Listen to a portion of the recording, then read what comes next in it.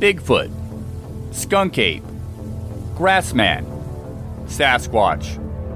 Just a few of the names given to the primate-like creature said to roam the woods and remote areas of North America. Tales of this elusive being go back for hundreds of years. Is it mere myth and legend? Or is there truly something more tangible to this phenomena? Join us on this journey as we discuss the science behind the encounters, the research, and the evidence, keeping you updated on the latest findings, ideas, and hypotheses. Arrogance gets us nowhere, and closing one's eyes doesn't make things disappear, nor less real.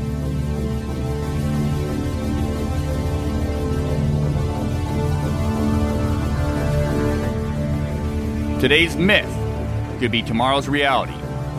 It's time to make this subject matter less taboo. Welcome to Monster X Radio. Bigfoot without the BS.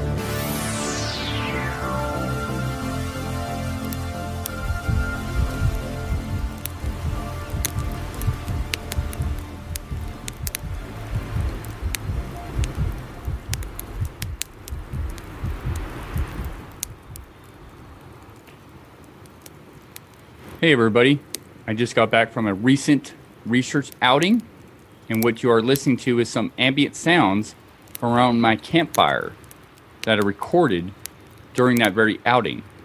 I think it's very fitting that I play this for you all as we delve into the first of a 3-part episode that I will be sharing here on Monster X Radio. My guest is a Limp Project member Todd Hale. Let's dive in.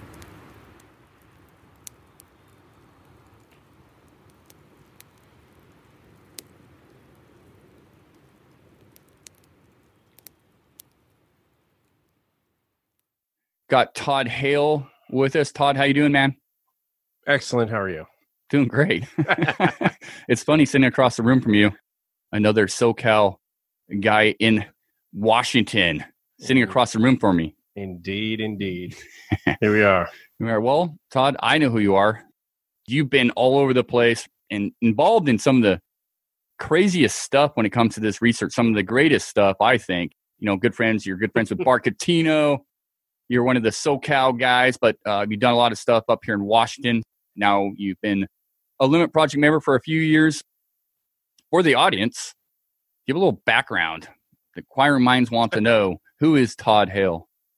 Well, I've been in the subject my whole life pretty much since I was a kid with Leonard Nimoy in Search of and the Patterson-Gimlin film and all that, TV shows, documentaries, movies.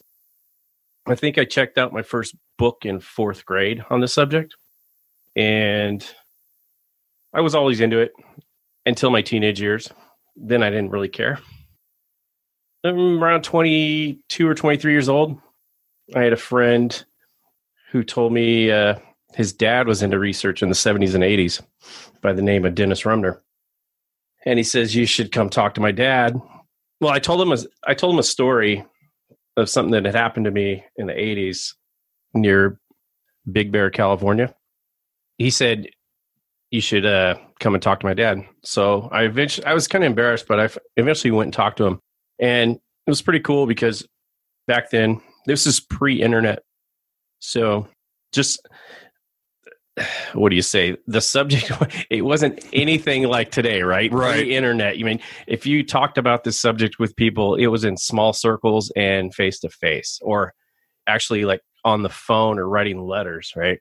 Yeah. So I went to his house, and he had a huge library on the subject, and he had casts and all kinds of photos, and I believe he'd been involved with the Bay Area group in the 70s, and he had gone up to Bluff Creek a lot and done a lot of research in Southern California. So anyway, he let me borrow one Bigfoot book pretty much at a time. And I think he had around 24, 25 books at the time I was reading them, and I could not get enough. I was reading all those old school Bigfoot books, and I was like, this is awesome. This like totally renewed my interest. And I started hitting the woods a lot more. We go up to the Sequoias, I go to up the Kern River, Big Bear. I did a lot of camping and fishing, but I wasn't really researching, I would stay up late around the fire, I would leave the camp area and post a chair like outside of camp in the dark and just kind of hang out, hoping something would come in, but nothing ever did. So, that's how I got started. Like in the 90s, it was starting to pick up a lot.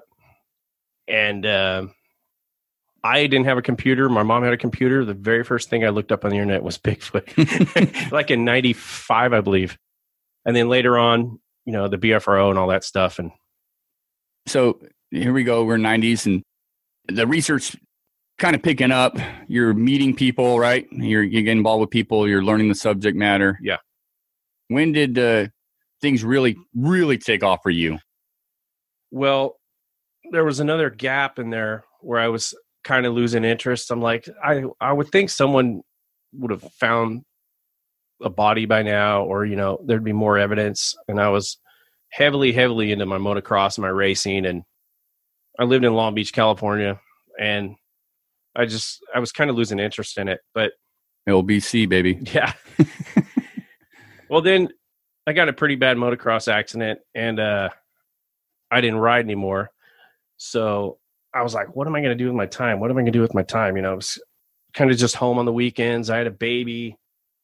So I said, you know what? I want to find out for myself. I want to go see one of these things, because then when I was home, not working, I had a lot of time to spend on the internet, and that kind of renewed everything. Mm-hmm. So in 2008, I got in contact with Cliff and Tom and Terry Smith. Well, Cliff Barrickman, Tom Yamarone, Terry Smith. Yeah, a lot of the audience don't know who that is. Okay. I went to my first conference in 2008 to Mike Rugg's museum. I think that was a Bigfoot Discovery Day 2.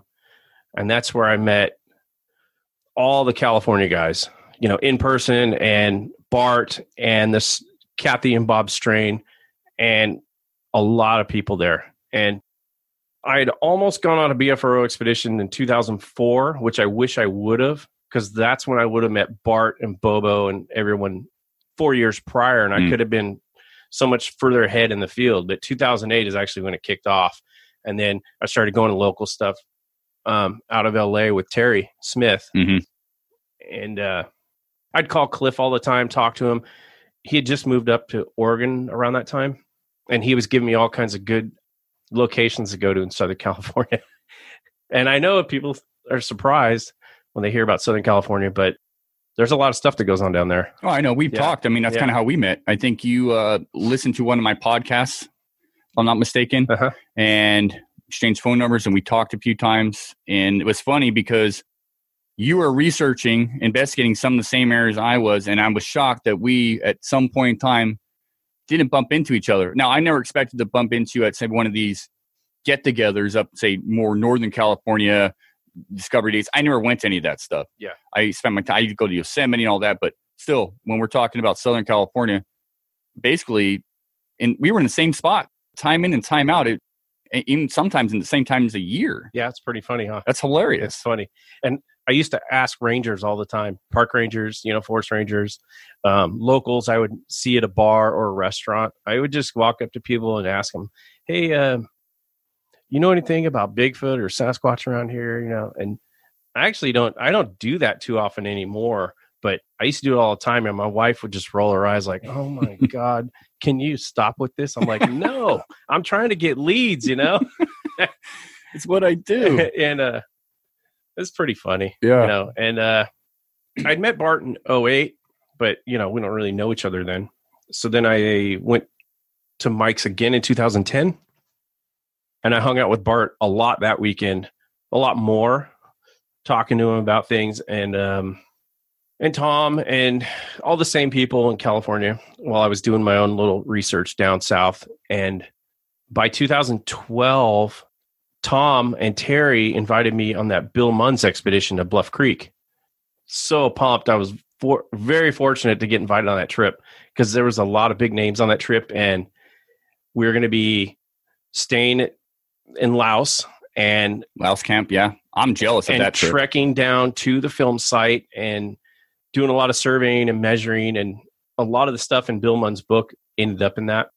And we just spent time in Willow Creek with the museum. Oh, and that's when Bobcat Goldthwait was making his movie just by chance. Yeah. And he was in town. Willow Creek. Yeah. And they asked a lot of us to be in the movie. I declined because I thought they were going to make fun of us. So, little did you know, it actually turned out to be a pretty good flick. Yeah. After, like during that day, they were filming Cliff and Steven and Tom around the bookstore and around these other cabins. We kind of spent the day with the film crew. It was cool. They did there's a bar scene in that movie that they shoot at night in one of the local bars, and we were all there, which is, it's not research, but it was really cool because Bobcat was coming up and asking everybody like all the questions, like, how'd you get into this? What do you think of all this? And he was really taking it seriously, which I was shocked. I'm surprised, So that was fun.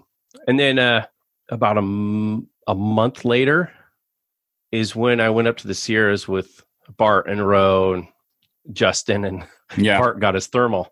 And that was a crazy trip. Well, it's crazy. What's crazy is, we'll get a little bit into that. Yeah. But for those familiar with Justin Smeha, you were kind of around during that time. You weren't there for a lot of it, but you personally knew Justin Smeha. And of course, Bart was investigating this whole story in that area. And whether you believe, not talking to you, talking to the audience here, whether you believe Justin Smeha or not really doesn't matter to me, because eventually Bart in that area, I think, struck gold with his Sierra footage. Yeah. And you were there. Yep. And we've been round and round with people on that. Everyone thinks he was filming us or it was Justin's friends, but it wasn't. Yeah, it wasn't. Period. He wasn't filming us. I mean, there's a lot more details to that. That whole encounter story, I prefer to keep for another show, because that's not something you want to scrape over. There's so many elements, so many details that I know Bart has a good YouTube video on the Sierra side. He did his due diligence, but no one's ever really heard from Mr. Todd Hale on your experience there. So I want to keep that for a separate show. Definitely shipped. Honestly, I haven't really cared. I don't care about what people think or what people know. And it's been 8 years, or almost 8 years at this point. We were constantly attacked online by a lot of people, and it was pretty crazy. Bart was pretty good with defending everything. I'm not. I was ready to fight people, so whatever, I'm like, nope, I'm not political. I'll kick your ass. Right. I'm sick and tired of that crap. No, you're one of the most honest people I know, and I had no idea you were even there.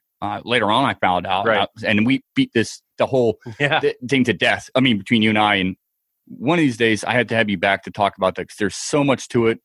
I think there's an element there that, from your perspective, really adds so much credence to the whole encounter. But for the audience, for you Monster X listeners, you can jump on YouTube and find it. Do you remember what the title is? Phil Pauling broke it down. Yeah, Phil Pauling broke it down, but I don't know the exact title.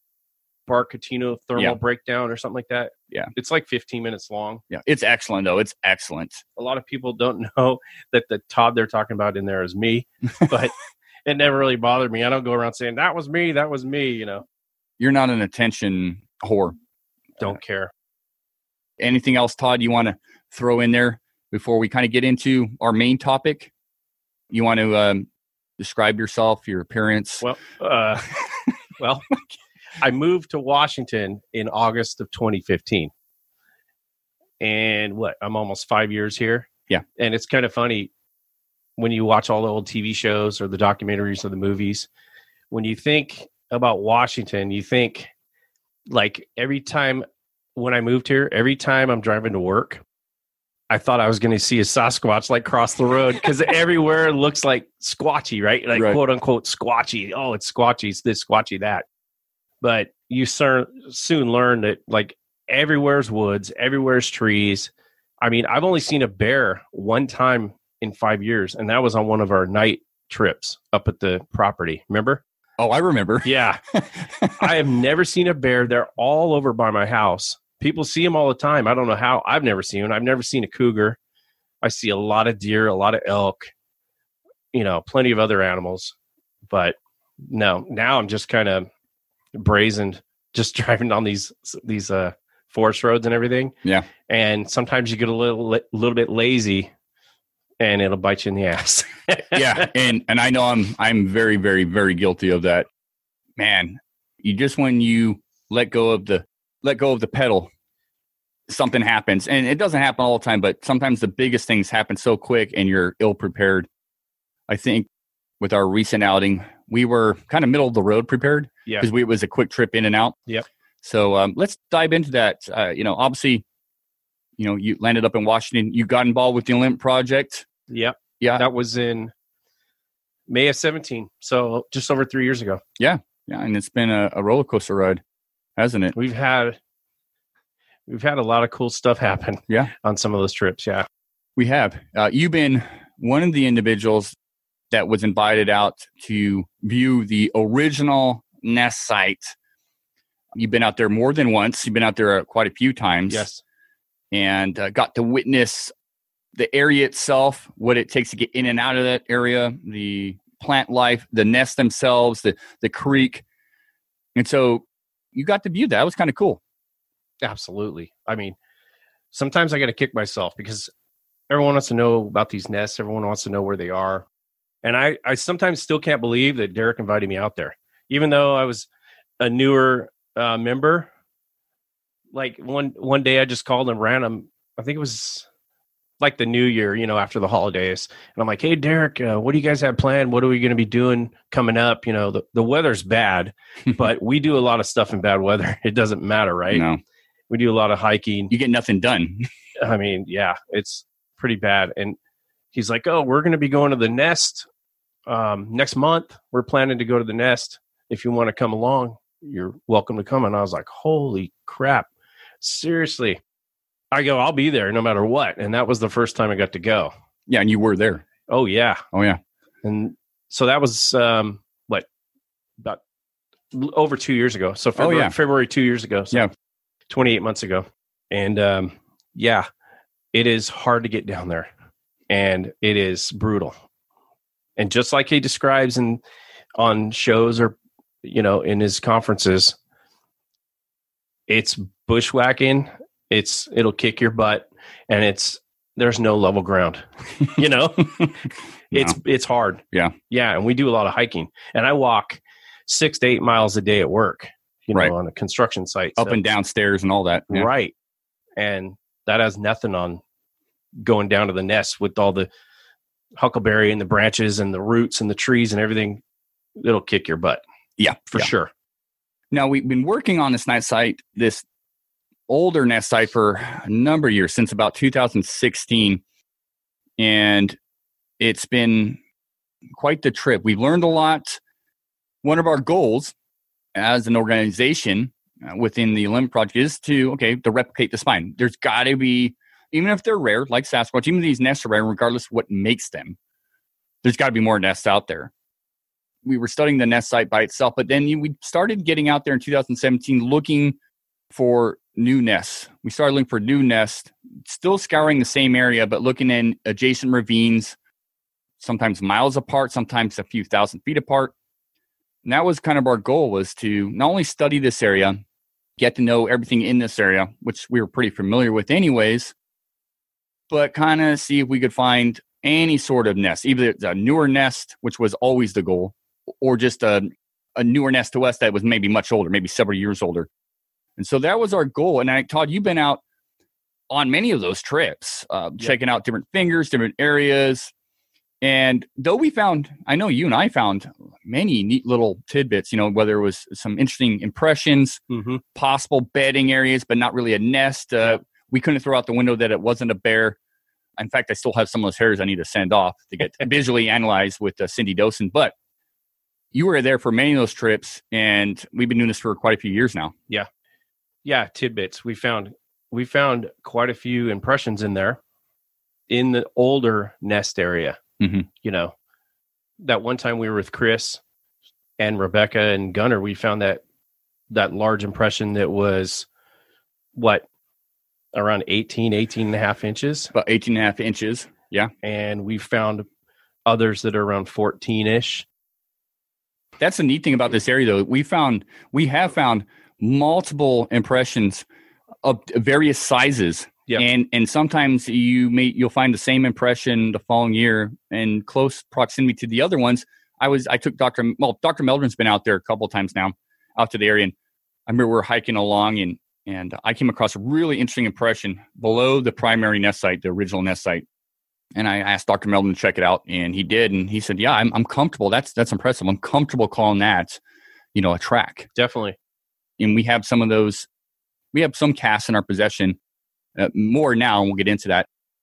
Obviously, studying this nest site area for a number of years, the original nest site area, the primary nest site area over multiple fingers, we're starting to see, as I've talked about on the show before, we're starting to see nature take over.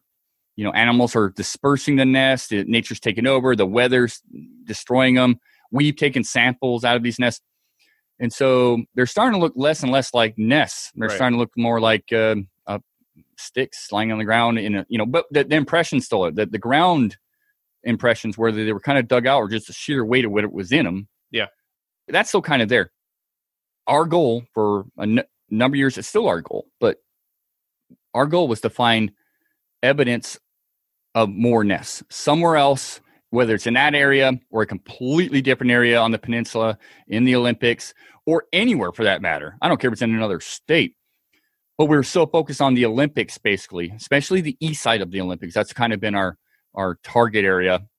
Because really, though we were finding impressions, we were finding certain other things, we weren't really, for a number of years, from 2017 upwards, weren't finding any. And we searched, I know Derek and I particularly searched miles and miles and ridges and fingers, and weren't finding, even though we thought we were in the right area and there should be something there, we weren't finding more nests.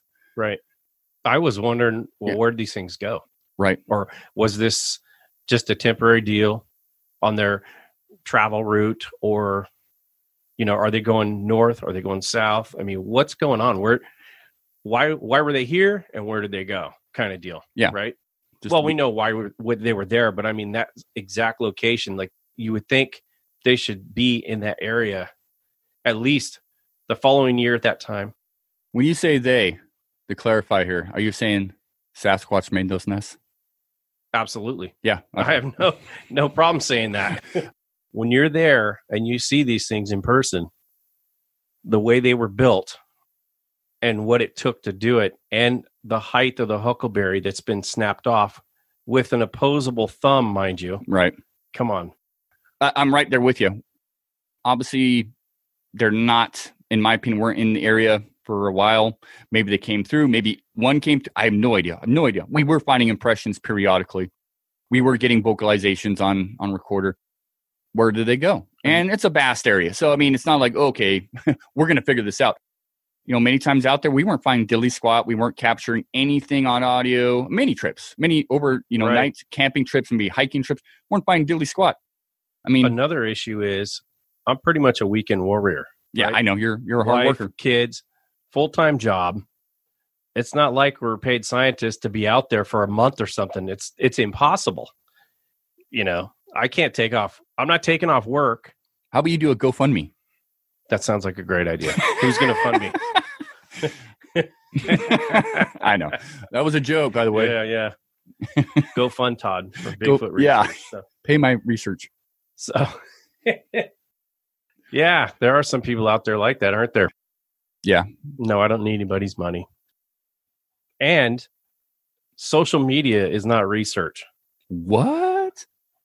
You wouldn't know what anything I'm doing according to my Facebook or Instagram or YouTube for that matter. I haven't posted a YouTube video for 8 years and I'm still getting subscribers, but I don't post any of my research stuff on Facebook anymore because of all the trolls. If I post any pictures out in nature from any of our trips, it'll just be like a nature pic, right? Yeah. Oh, look at this tree. Look at this fern. I don't think cool it's stuff. I don't think the trolls really bother you as much. I think really it's just you're more of a private guy and you just don't give a rip. You're in it for yourself. You're in it for the subject matter. I think that's truly, but the trolls or whatever. We've got a lot of casts and a lot of audio that aren't out there. Oh, and absolutely. Only a select few people have heard or seen this stuff. I don't care. I like your attitude for the most part. That's how I'm a member of the OP. That's right. And that's how I got invited to the nest. No, I'm pretty convinced of that, right? Yeah, you nailed it there. There's no doubt about it. No doubt about it. But let's get into, like I said, our main topic tonight. Now that I think people are get to know a little Todd Hale here, finally. I've been trying to get this guy in the studio or on the phone forever. He's such a stickler, but I get it. He's a bit of a perfectionist. Yeah, let's get into it. So, okay. Yeah. We were at Sasquatch Summit. I was talking to Derek, and we were talking about we need to find new nests. We know we can find new nests. We can't go to the same spots. Let's look in a new area adjacent or, close. And we know the pattern. We know where these nests should be. Yeah. So we're waiting for the holidays and everything to pass through, because that's when in November we're planning for the year of 20. Like right. In the spring and summer of 20, we are going to hit it hard and we're going to find more nests. We knew we could do it. Right. And we're waiting for the holidays. You go through Christmas and New Year's, you're waiting for all the snow and everything. So we talked about it again at Squatch Fest in Kelso. In January. Derek and I did. And he's like, we got to find new nests. We can do it. Let's do it. So Sasquatch Summit is in November. Yeah. So then you get into Thanksgiving, Christmas, New Year's, and the weather's really bad and it's cold, and you're going through all the holidays. So we're planning on starting. We usually start everything up around in February, right? Because January is still pretty bad. Well, there's also a reason for February, real quick, is that we considered that the nests were the original nest site was actually constructed between November and February, based on salmon run, based on some of the late blooms of huckleberry in this area. Yes. So I thought, November to February. And then I think Derek was kind of on board, but Derek was actually, I think, really honestly was leaning towards January, February. Mm-hmm. And that made a lot of sense because you get salmon runs up there at that time of year as well. So February was a month, even though we'd been looking, we did go do some searching in November and December, a little bit in January, but it really picked up in February. We also had a trip out with Isaac Tien and Darren Locke. We invited those guys. Isaac Tien is, of course, a Olymp Project member. Darren Locke is a good friend of ours. He's come to a couple of our expeditions, our public ones. He's a good friend of ours, and he wanted to do some hiking and camping. So we invited him out, as well as Isaac Tien, to get out and do a little camping, a little exploring in the general area of the older nest site, the original nest site find. And that was actually a really fun trip. We had great weather. It was a little wet. Those guys, I don't know if they were completely prepared for the terrain. I know it was a lot of falling, a lot of cussing, but it was really nice to have them out there. And I got a lot of respect for Isaac Tien. And that trip, we also got all the way down to the creek. And you and I do that all the time. And then we go up a different direction that's much more difficult. Much steeper. Right. Yeah, it's an absolute We kind of have a loop that we've done a few times. But we were down by the creek looking for tracks. And then we moseyed up one of the other ridges, towards one of the larger nests. Yeah. I think it's the nest that, obviously Meldrum and Cliff have been there, but it's one of the larger nests that, like, one of the 8-foot nests. Yeah, it's like it's almost 9 feet, and it's wide. It's big. It actually is the largest nest that we've found to date. That happened to be all by itself, except I did happen to find in that area what I call a bush nest. I mean, it mirrors the ground nest, but it's right there. So it wasn't completely solo, but it was different and unique because most of the other finger ridges had multiple nests, whereas this one just seemed to have the one. But I did find the only other bush nest we found off the ground, a couple of feet, that mirrored the ground nest, but it was in the bush. So I think that's fascinating. But you're right. We made it all the way down to the creek and all the way up there, and that's quite a trek. We did SD cards and batteries on the cameras in the camp. So yeah, we had a dummy camp set up to see, just an experiment out there. We set up a dummy camp, Derek and I did, which we shared all this during one of our conferences that we spoke at. We did a dummy camp just to, set up a dummy tent, camp chair and all that, just to see what goes through there. It's still kind of ongoing. Well, I know we got to go back down there and service some cameras and replace some cameras and all that. But anyways, just an experiment. Yeah, we showed them that area. And we also found impressions that day. 3. actually 3 impressions. And one of them was really deep. And the thing about those impressions, we found one down in the creek, which was a possible impression, I'll say. It was a smaller size impression that looked like a little foot. Still on the fence about that one. The one on the log? Yeah. That is very strange. I have pictures of that. Yeah, it's very strange. It's very strange. Weird. It looked just like a little foot. It looked just like a little foot. The one that really stuck out to me was further up the hill, right, away from the creek. Yep. And there was definitely the other 2 to 3 we found, there was one with a definite heel mark, very deep, almost a perfect foot. I have a lot of pictures. I even have a video of that one, and I ran my phone over it like 180 degrees with the video rolling to get a full 3D video of what it looked like. And we scaled that one, and we could see that impression from pretty high up. Actually, it was, plain as day. There's a track. Yeah, it was funny. You guys were up on the hill, and I started coming down the hill, and I noticed this fallen tree, and there's this huge root stump sticking out of the ground. Right behind this stump, from where I was standing, which was quite a ways up, I could see almost like the shininess of the soil. Mm-hmm. Even from there, I could tell that was an impression of some sorts. Yeah. And there happened to be, I think, one, and there was a second one, and then it went into, but the second one was not near as pristine as the first one, but then it went off into like the debris, which, you're not going to see dilly squat. But that one was impressive. And then there was one on the slope we found as well. Yeah. My personal opinion was that was very fresh. Yeah. And if we're going to move on from that particular day, we can go into the evening, but on our way out of there, climbing up the ridge, I heard 3 wood knocks behind us. So it turns out the direction I heard the wood knocks was towards the new nest area. Yeah. Yeah. Because like I said, we're from where we were hiking with Isaac and Darren, we're a couple 1,000 feet away. It doesn't sound like much, and it really isn't. But in that terrain, it's definitely nothing you're going to be running through, at least not us as humans. And like I said, I'm pretty deaf. I'm pretty hard of hearing, and those guys didn't hear it because they were hiking, you're bushwhacking kind of deal, and you're breathing pretty hard. It's pretty steep incline. But I had stopped. Mm-hmm. And when I stopped, just by chance, I heard those 3 wood knocks, and I was like, holy crap, if I can hear it, it's pretty good. Yeah. Yeah. No, it really is. And I told you, I think I just heard 3 wood knocks behind me up on, it would be the other side of the ridge. Yeah. The other side of the ravine. What do you say? So we keep moving on. What am I supposed to do? Yeah. We're not going to go back down to the ravine and hike over there. No, not going to happen. The terrain is brutal if you had to go up the other side too. Interesting. You heard those knocks though from that side. I put that together 2 weeks later. So we go back to camp and we set up our fire, kind of making dinner kind of thing. Yeah. And then Derek showed up to hang out. And I want to talk about that buck. And this has happened to me before. Mm-hmm. I know. In the Sierras. And that's what you were talking about. When we had Isaac and Darren out, we did a one-nighter in that area. And Derek drove a long ways to come out and visit us to hang out for the evening, to go over some of the logistics of the area and catch up with Todd and Darren and Isaac, because, we don't get to see each other that often. And we were hanging around the campfire talking, and I went to go set up some audio, maybe 30, 40, 50 yards away from our camp down the trail.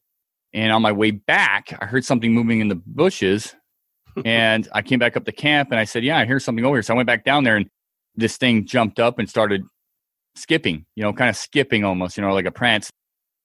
Ended up being, no doubt about it, it was a buck. It was a deer. What was weird was it was so close to our camp. Like very close to our camp. Yep. And I've not had that happen before, quite like that. It was that close to our camp, and it took me getting like really close to it to spook it, which just kind of threw me for a loop. And we all kind of thought about it. It was kind of weird. It really was. It was weird. I've jumped deer. I've spooked them. Yeah. We were at that camp for a while, mm-hmm. and we were being kind of noisy. We weren't quiet. We had a fire going. We're chopping wood. We're cooking. There was no reason for that buck to hunker down next to our camp. I just thought it was odd. It is odd. On these trips, I never try and be stealthy or quiet. I just act like I'm camping like any other camper would. I just act normal. If the Squatches are around, they know you're there.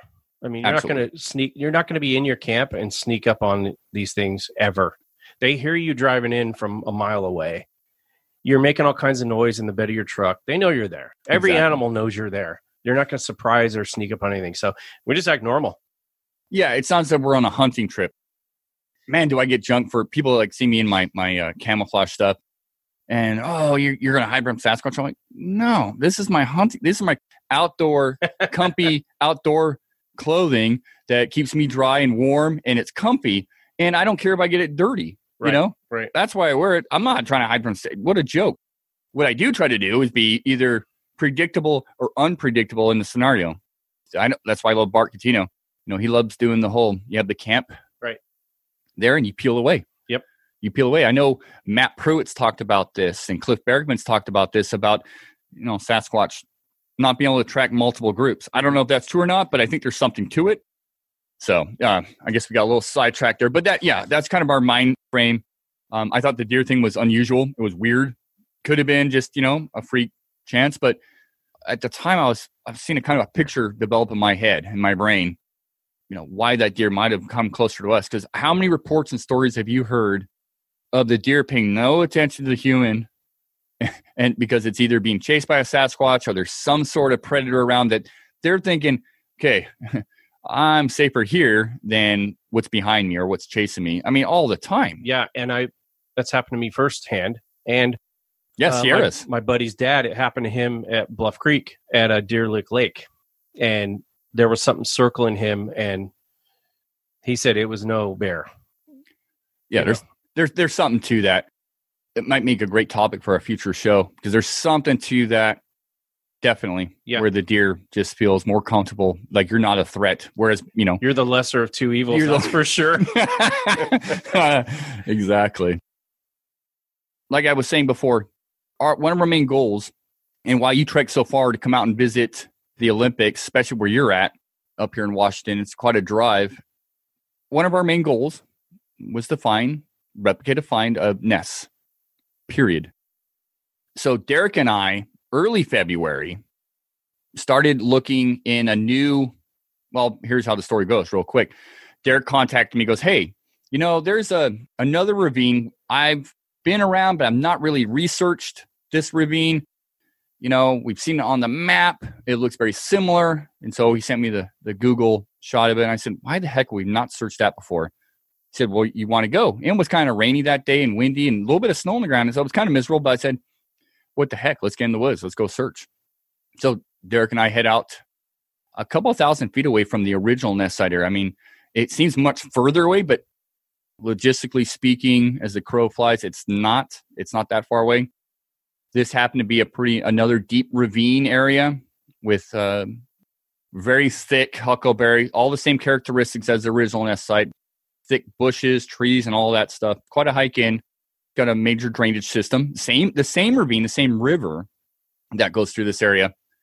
And it had fingers and stuff. So as we're getting up there and get over the main ravine area, I start seeing, and Derek starts seeing, some really unique game trails in this area. What was most intriguing to Derek and I is we came across one or two different spots along, maybe two or three different spots along this particular ravine. What looked like much older nests, maybe 2, 3, 4 years older than the original nest site. Very dilapidated, but very similar to the original nest site. It was one of those things where you're like, is it or is it not? It was really hard to tell because the huckleberry, though there was some breakage in that area, had grown back. And so we were just kind of scratching our heads. There was one or two we were pretty confident, one or two particular nests or possible nest, formations that we thought these are probably old nests, but maybe not. We could be wrong, but they were very similar. So it gave us hope. We thought, well, shoot, maybe for the first time in all these years, maybe we've come across older nests along another ravine, all the same characteristics. So we spent a few hours out there searching up and down and all around, and thought, man, this is a really cool area. It's a really neat area. And I'll be honest, we did hear some one or two odd knocking percussive sounds, an odd vocal. It is what it is. Now, one of the other interesting things in this area as well, I was going on over the hillside, over the other side, down towards the ravine, and right below this hillside, near where one of these possible older nests were, was a thoroughbred of an area. It was completely flattened. There was game trails coming in and out of it, but it was so weird because it was so flat and, maybe 5-6 feet wide. It almost looked like a heavy piece of machinery would have to have done this flatness. It was so flat and it was shiny. Something had been moving through there. And it's an area that I really want to stick with game camera. I have not been back to that spot, but it was really interesting. I still don't know what to make of it. And I'm not saying you had Sasquatch over there, stomping its feet around. I'm just saying it was just interesting regardless of what did it or how it came to be. It was such a wide little area, but the game trail, narrowed leaving it. So, it was still a game trail, but it was just a really wide, flat area. I thought it was really odd. And Todd, you've yet to see that. I got to take you out there and show you that. Yeah. It's interesting. We got caught up with something else, right? We got caught up with something else. So Derek and I had searched this area. We were pretty happy with some of the findings we came across, thinking that there's a good possibility we came across some old nests, but new nests to us. Much older nests. Like I said, 2 to 4 years older than the original nest site. So we were pretty happy because we hadn't found anything that looked even remotely similar to the original nest find. Nothing. So this gave us hope. And I thought, well, shoot, this is with some of the vocals we heard, the percussives, with these possible much older nests, with the time of year being February, I thought we got to come back out here. And so I wanted to explore that area more. And I got on the phone to Todd and we talked about this over the phone.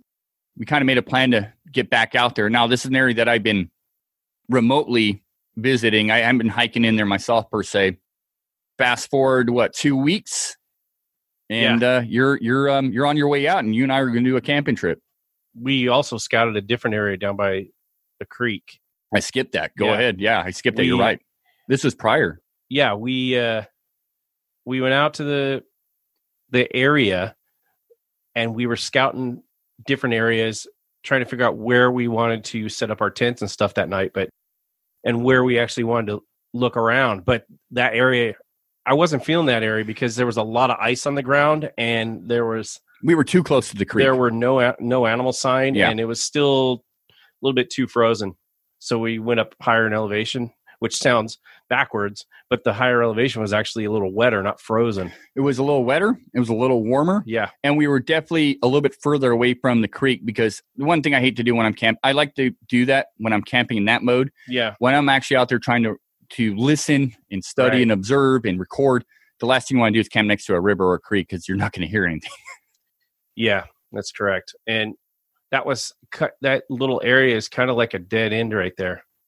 There's not very many places you can explore. You're kind of just one way out, where I just said, let's go up where you guys found those older nests and let's explore that area. And when we got up there, I'm like, oh yeah, this looks cool. This looks good. Yeah. Down below, like you said, that lower location that we were contemplating camping in, it's a beautiful area, but even when you think about the huckleberry and the growth down there, it was completely different. Right. There's more salal, but it was lower. The huckleberry was kind of here or there, sporadic, wasn't very high.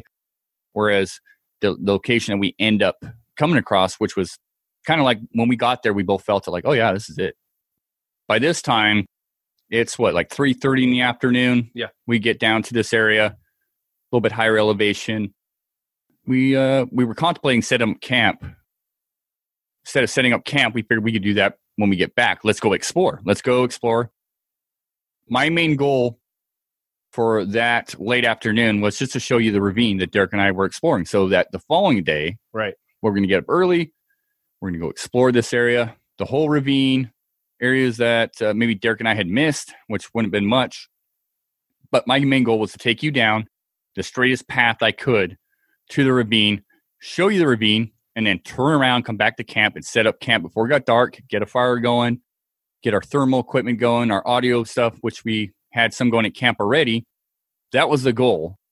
When we were at camp, before we headed down, I walked down this particular trail a little ways. You were back at camp. I heard what I considered to be like a whoop. And I was one of those scenarios where I was like, did I really just hear that? Because it was probably about, 100 to 150 yards away. It sounded just like a classic whoop. And I wanted to write it off. But I thought, shoot, that was rather interesting. And so came back, walked back down the trail to you. You were getting your backpack on, getting ready to go hiking. I said, did you hear that? You did not hear it, of course. I wouldn't say it was super loud, but it was just one almost crystal clear whoop sort of thing. You didn't hear it, but you're half deaf anyways. I'm deaf. Yeah. Too many years of instruments, surfing, and construction. Yeah, that'll do a number. So probably turned out to be one because given what we are going to get into, I got my opinions on that. There was a lot that went on. Yeah. Thanks for listening in, and stay tuned for the second episode of this 3-part series as we delve deeper into this unfolding story.